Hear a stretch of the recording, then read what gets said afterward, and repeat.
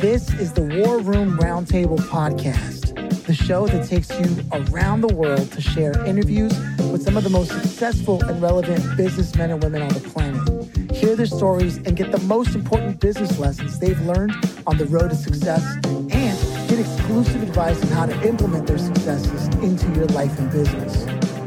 The War Room Roundtable is brought to you by your hosts, Jason Miller, CEO of Strategic Advisor Board, and Philip Lanos, CEO of Own the Rhythm, and former podcast host for Entrepreneur and Inc. magazine.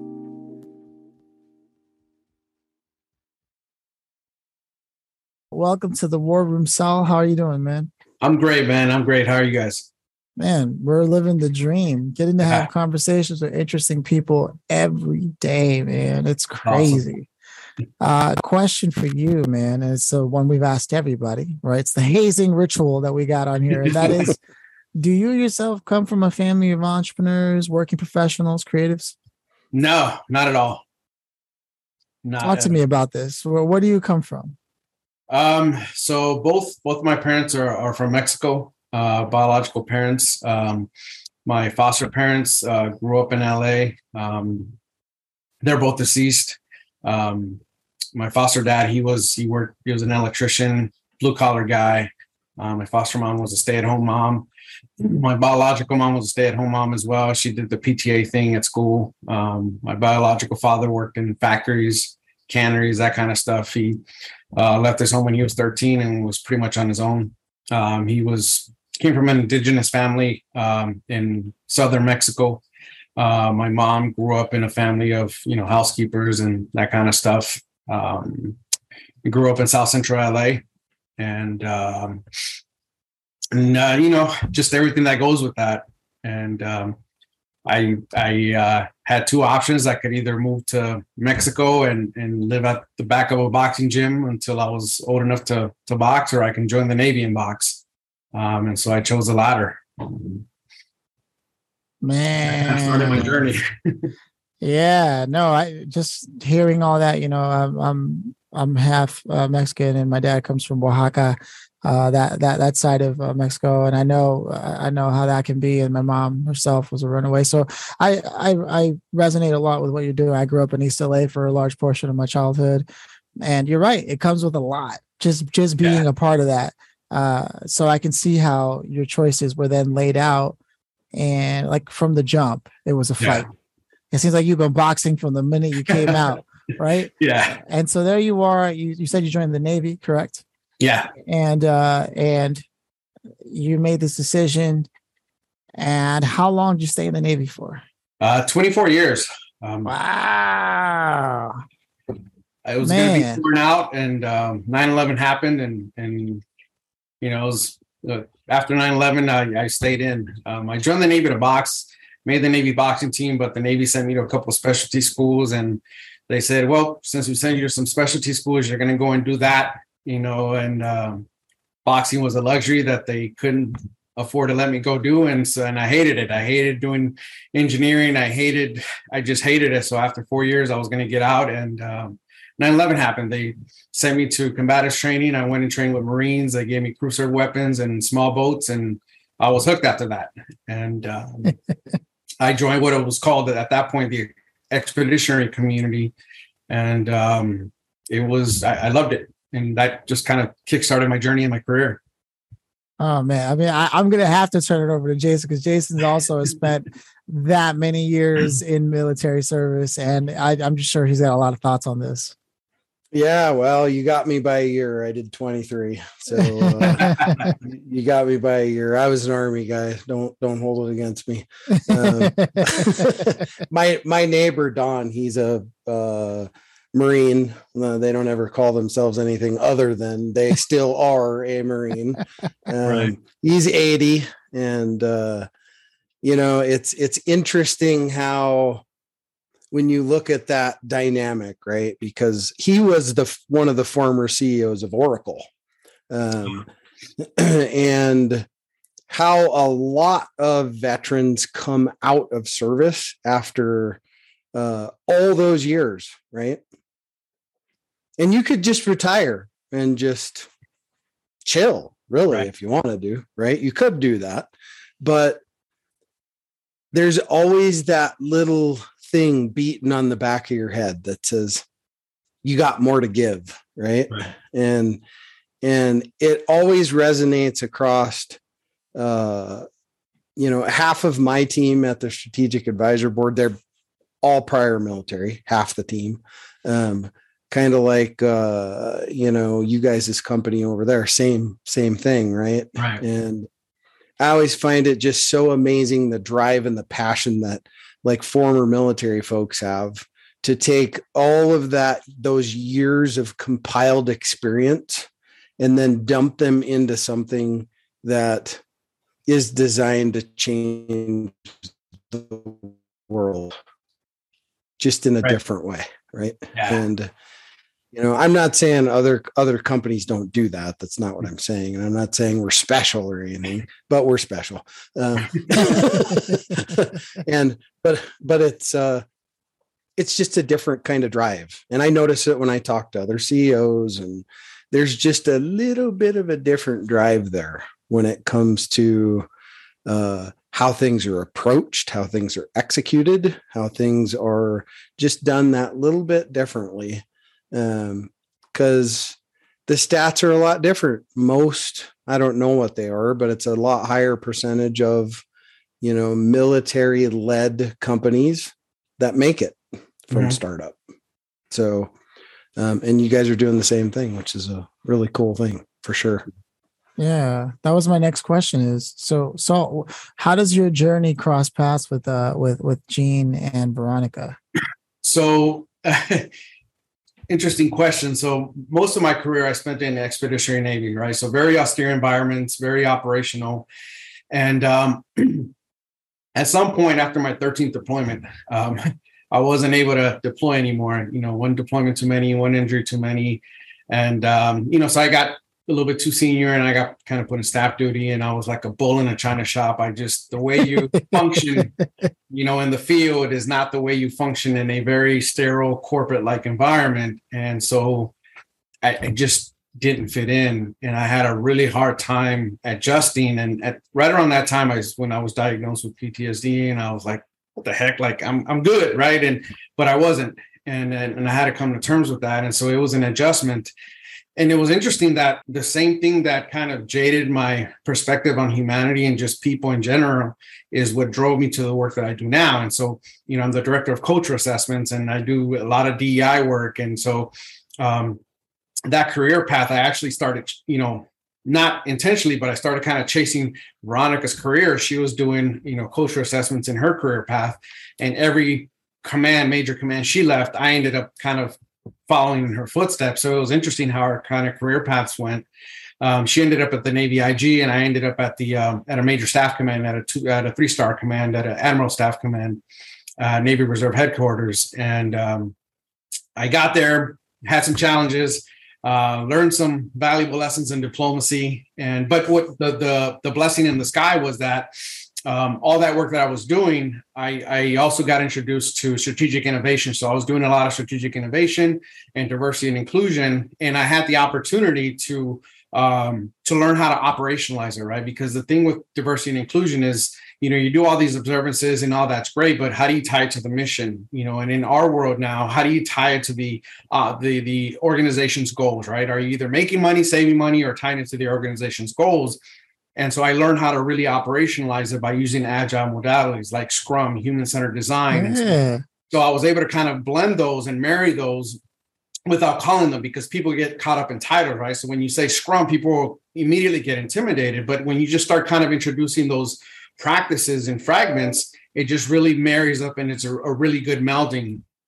And so to answer your question, right, long story short, I met Gene on LinkedIn, and about 18 months out from my retirement, I made that pivot. I decided I was going to retire and I was going to make that pivot. And so I really just started getting after it. And I met Gene on LinkedIn. We kind of talked back and forth, and one conversation led to another. And, it turned into a job interview, and she offered me a job, and everything was great. And I told her, hey, the only thing is I, not in a position to relocate, and I really don't want to. And I live about 3 hours from Fredericksburg, up in the DC area. I live in South Chesapeake, which is closer to North Carolina. And she said, give me a day. The next day, she changed the offer letter and said, okay, you're 100% remote. You don't ever have to come to the office. I was like, sign me up. And so that was a blessing in itself. And it's been great. I've had, so much autonomy and latitude to just kind of spread my wings in a way that I never had been able to before. And we've been able to really develop a lot of things. And then shortly thereafter, Veronica came, and it was just kind of like, oh my gosh, she was always, really a great friend and mentor. And so we've been able to just collaborate and just really work together and develop a lot of great things. And it's just been really great. I couldn't ask for a better team to work with, a better company to work with. And it's just been really great because true to the company's motto, we strive to help people work better together. And we do that through, the different things that we offer, and lately we've been doing a lot of things about, building foundations to diversity and inclusion. And we do that through psychological safety. And, I was saying earlier, the very thing that kind of jaded my perspective on humanity, just because of, the things that I was exposed to in the military, is what drove me to the work that I'm doing now. And I'm just really fascinated and curious about the human condition. And that's what kind of has gotten me to, well, I don't want to not like people, right? So I need to understand them better. And so, psychological safety, diversity, and inclusion, really getting to know people and what makes them tick has been really fascinating. It's kind of taking me on this journey.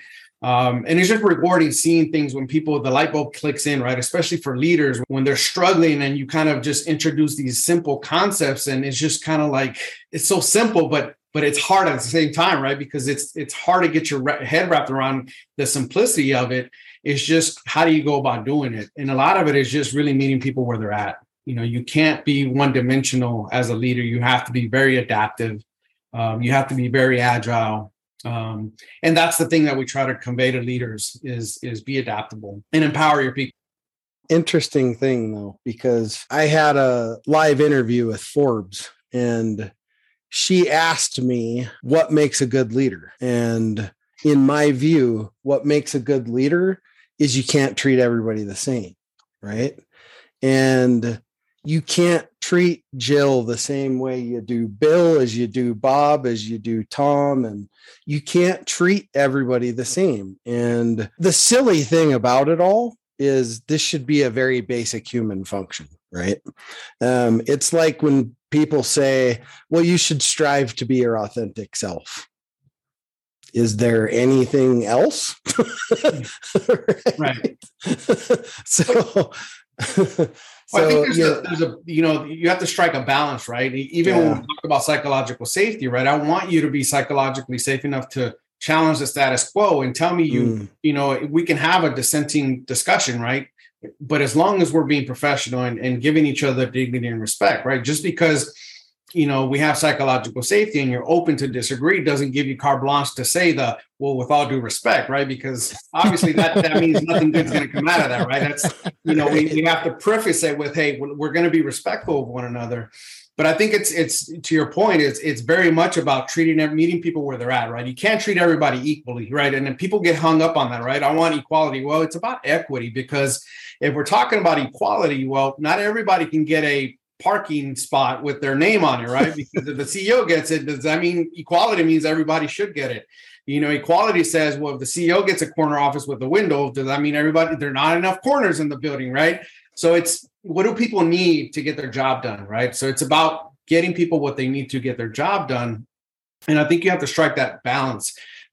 Even stuff like, for example, when I was still in the Navy, there was this leader, very well intended, trying to get people out of there right early and, get out of here on time, trying to give you a half day and, leave early. And there's this one sailor who, she was just staying there late. And the leader was just like, oh my God, I'm trying to give him a chance and this and that, the other. And you're just really upset. And what he didn't realize is that this young lady had her kids in daycare and she wanted to stay there because she was going to school. And there was no point in her leaving early because her kids were still in daycare and she would just have to go pick them up early. And now she would have her kids and trying to go to school. So for her, it was better for her to stay at work those extra hours because she can go to school in peace, not bothered, and then go pick up her kids and then go on with her day. that's what filled her cup, not leaving early, right? Yes, the work time is early, but leave me here so I can do my thing. And so that leader wasn't able to kind of wrap his head around that. And so he was just wrapped around the axle about it. And so I think it's about meeting people where they're at and really getting to know your people to give them within capacity what it is that they need to fill their cup. And when you're able to do that, people will bend over backwards for you. Man, that is so powerful. I can't think of, there's so many times that I've been a part of startups or what have you in the past. I never throw them on a resume or whatever. I don't remember the last time I threw my resume out there, but I've been at companies where they have gone out of their way to be like, what do you really want to accomplish in life? Right. And then as long as we got things done, like they would ask like, well, how's that other thing going? You're an actor? Did you go on an audition last week? Or, like they would, whatever it is, they cared about what you were doing so long as you also showed that you cared about where the company was going. They weren't lying to themselves and saying, oh, I know you want to spend the rest of your life at my company, right? Like it's totally, and so I think it's powerful to be able to make an example of that and say, like, you have to be able to see where people are in their lives. And if you want them to be committed and invested in what it is, we're talking about workplace culture, right? And like, not just, oh, it's on paper, we have culture and ping pong tables, but like, how much do we really know about the people and interacting? And sure, a company that has more than 100 employees probably can't do it in the same fashion that someone who has less than 100 employees can. Right. But you've got to be able to create that environment for success for people, and what they deem as success is what I'm hearing from this entire narrative. Like, what does a successful interaction between the place that I work at and the people that I work with and my own personal life, what does that look like? And that is a broader, less talked about conversation when it comes to diversity and inclusion. I suppose what most people want, which is like you said, oh, the corner office, and and it always turns into like some race thing or a gender bias or this or that. It's like there's a nuance to it. Right. People just want quality of life, Exactly. I think it's a powerful conversation to have. And having spoken to Gene and Veronica, I found their stories incredible, and I'm listening to yours and I'm like, it's amazing the type of people that get up and start a business and how they change the world. Could you imagine no TI verbatim and all the companies that would lose out on that level of perspective and consulting? Like sometimes I just sit back when I'm listening to these stories, these conversations that Jason and I get to have with amazing people, and say to myself, like, how we, as individuals who are capable of starting businesses, the things we can do for society just by being ourselves and being out there, taking our experiences and operationalizing them, like you said, putting them into action, blows my mind, man. So if you had a bottom line, what is your bottom line advice for people? Like, look, at the end of the day, this is what I always go to. Empathy, and then meeting people where they're at. Because without that, all we're doing is just talking at each other. And you really just, you don't get anywhere. I think where the rubber meets the road is when you're able to empathize. And if anything, I'll just try and meet people where they're at. I don't have to agree with you, but I'll try to reach out, and reach out to you and try to understand your perspective. Even if I don't agree with it, if I can try and see it through your lens and try to understand your perspective, at least I have that perspective, right? I can at least empathize and say, okay, I see where you're coming from. Let me see what I can do from my end to try and meet you where you're at. I don't agree with it, but hey, over to you, right? If that's what fills your cup, cool. As long as you're answering the mail, as long as you're getting the job done, as long as you're skinning the cat, I really don't care, right? Here, go fill your cup. So I would say that, right? Empathy and meeting people where they're at. Yeah, I think that's powerful when you're able to really operationalize it and really lead with that. Because I think it shows humility, especially from leaders. And it shows that you care, right? Because it does take that, it's intentional, right? Just like diversity is almost a compliance thing, right? You have, especially in the military, right? You PCS, you move from one duty station to another. So you're going to get diversity just by people coming and going. Inclusion, though, you have to be intentional. I have to invite you to, to the table, to get a seat at the table and to have a speaking part. I have to be intentional. I have to reach out and invite you. So I think that being empathetic and meeting people where they're at it requires intention, right? Authenticity, authentic intention. So those things, empathy and meeting people where they're at. Yeah. I actually think that, this applies in just everyday life, right? Not just in business. And this is maybe a far out story to tell, but I have a neighbor and he's a retired construction guy, right? And he only lives up here in the mountains with us part of the year. And he grows weed on the top of the roof of his house. It's legal here. It's just right there. I can see it right from the road. There's like 6 huge plants growing up on top of his roof, right? And, I don't agree with it. It's not my thing, right? But it's his thing. So that's where, again, what you say, you got to kind of meet people where they're at, right? It doesn't mean I have to partake in it necessarily, but, and I don't have to like it or think it's a good thing or anything like that. But I think we just always have to meet people in the middle because people are different, right? And I have everything on my street from, I have the guy that put Hubble in space. He lives 2 doors down from me, right? And we're very different. He's an astronaut and he walks up my road and we stop and talk and you'd never know it, right? But I think that's where, as people, we just come together and we do pick and choose who we want to associate ourselves with, right? You don't really get that option necessarily in the business world, but away from that, just in life, right? I think there's a lot of room for that same mentality in business in our lives too, if we just embrace it. Yeah, absolutely. So anyway, weird story to probably connect to that, but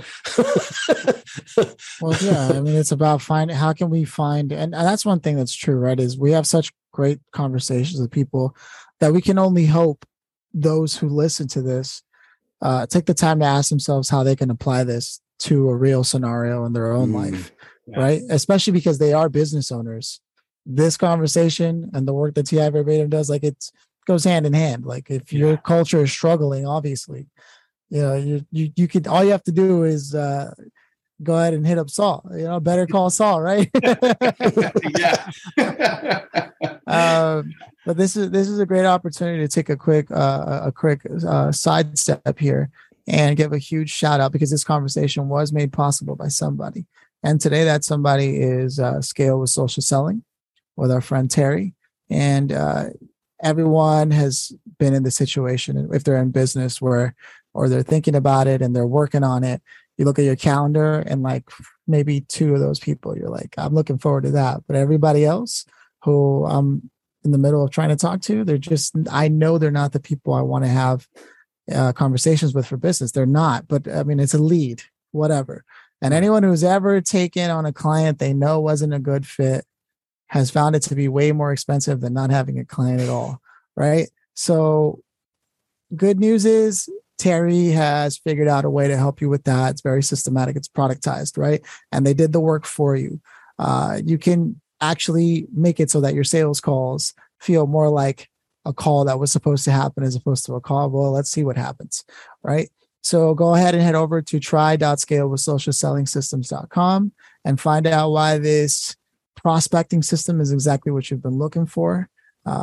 Again, these are limited slots, so the people that we bring on, they know what they're doing. We wouldn't present them to you otherwise. This is a business podcast. Word will get out pretty quick if these people aren't doing what they're supposed to be doing. So go ahead and book your free scale session with them by telling them that the War Room sent you, the War Room podcast. And they will even give you an extra 20% off if you officially sign on and jump on board with them. With that said, let's get back to the conversation here. Saul, we've learned a lot, man, not only about the realities that people face. And I think it's awesome that someone that comes from your background, specifically with the things you've had to see and face, then stepped into a world where now you step into a ring, but it's like you're fighting for others. Yeah. You know? Yeah. And, you know, looking around while the world's fighting back and you're like, yo, Adrian, you know, like, you know, where are you? I'm trying to help you get in the ring with me. Yeah. But I think it's awesome, man, because there's a metaphor there in life, and that it's weird how life unfolds, you know, but I'm glad that someone like you with your experience is able to step into the ring and a business and really help get cultures where they need to be and operationalize things, because that's like you said, everybody goes around saying, oh yeah, we're diverse and we're inclusive, and it's all lip service. Because then you step in and take a look at what their operations look like when they bring you in, and you're like, wow, well, you certainly have the right idea. Let me help you make that a reality. Right. And man, I know a few people who do Agile and Scrum, and the ones that do it right make miracles happen in business, man, when you're doing it right. So I think it before we go on to the grand finale, it's worth asking, what do you want people to know about what you're doing, and where do you want them to go?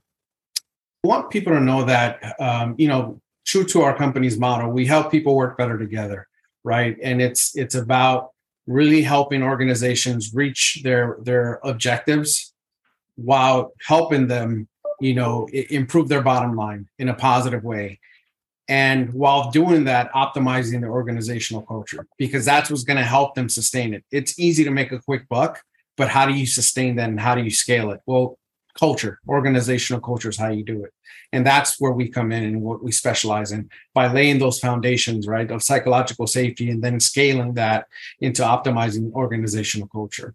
And that's what we do at TIVC, TI Verbatim. Okay, right on.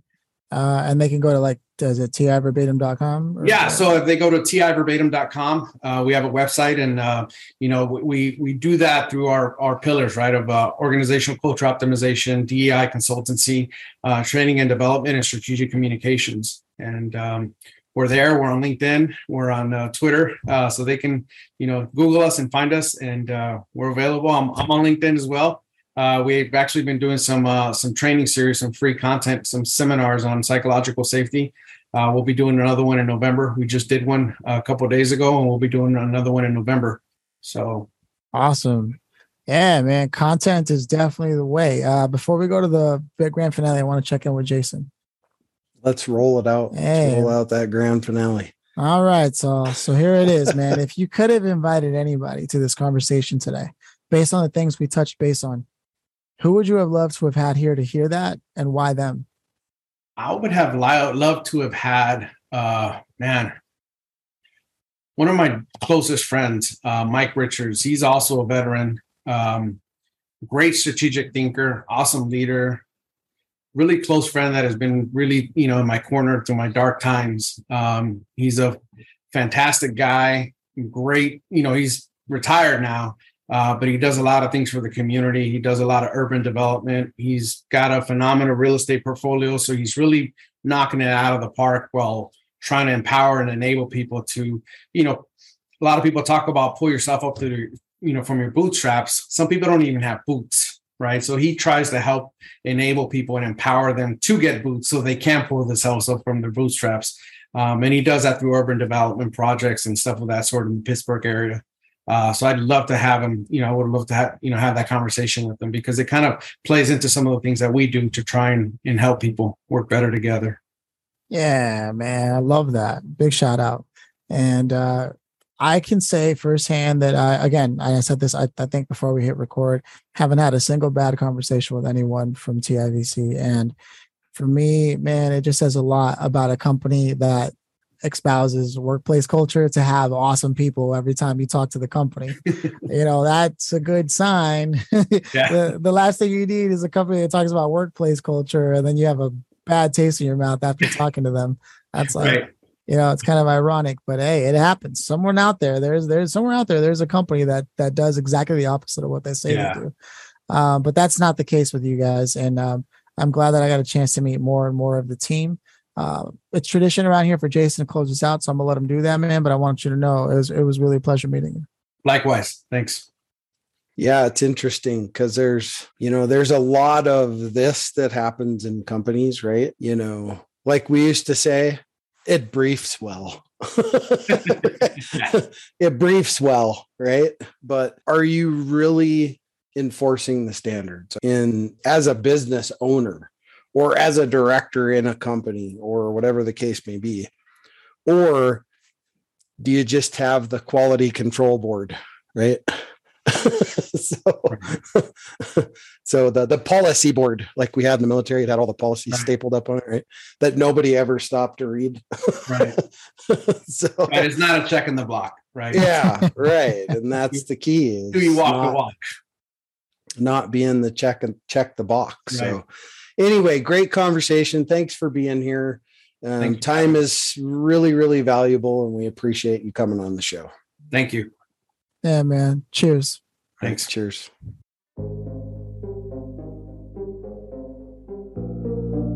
Thanks for listening to the War Room Roundtable with your hosts, Jason Miller and Philip Lanos. Please leave your feedback and visit strategicadvisorboard.com to get the latest and greatest business advisement on the planet. Follow us on social media for updates, and always remember, if you can dream it and believe it, then you can go achieve it. We'll see you in the next episode.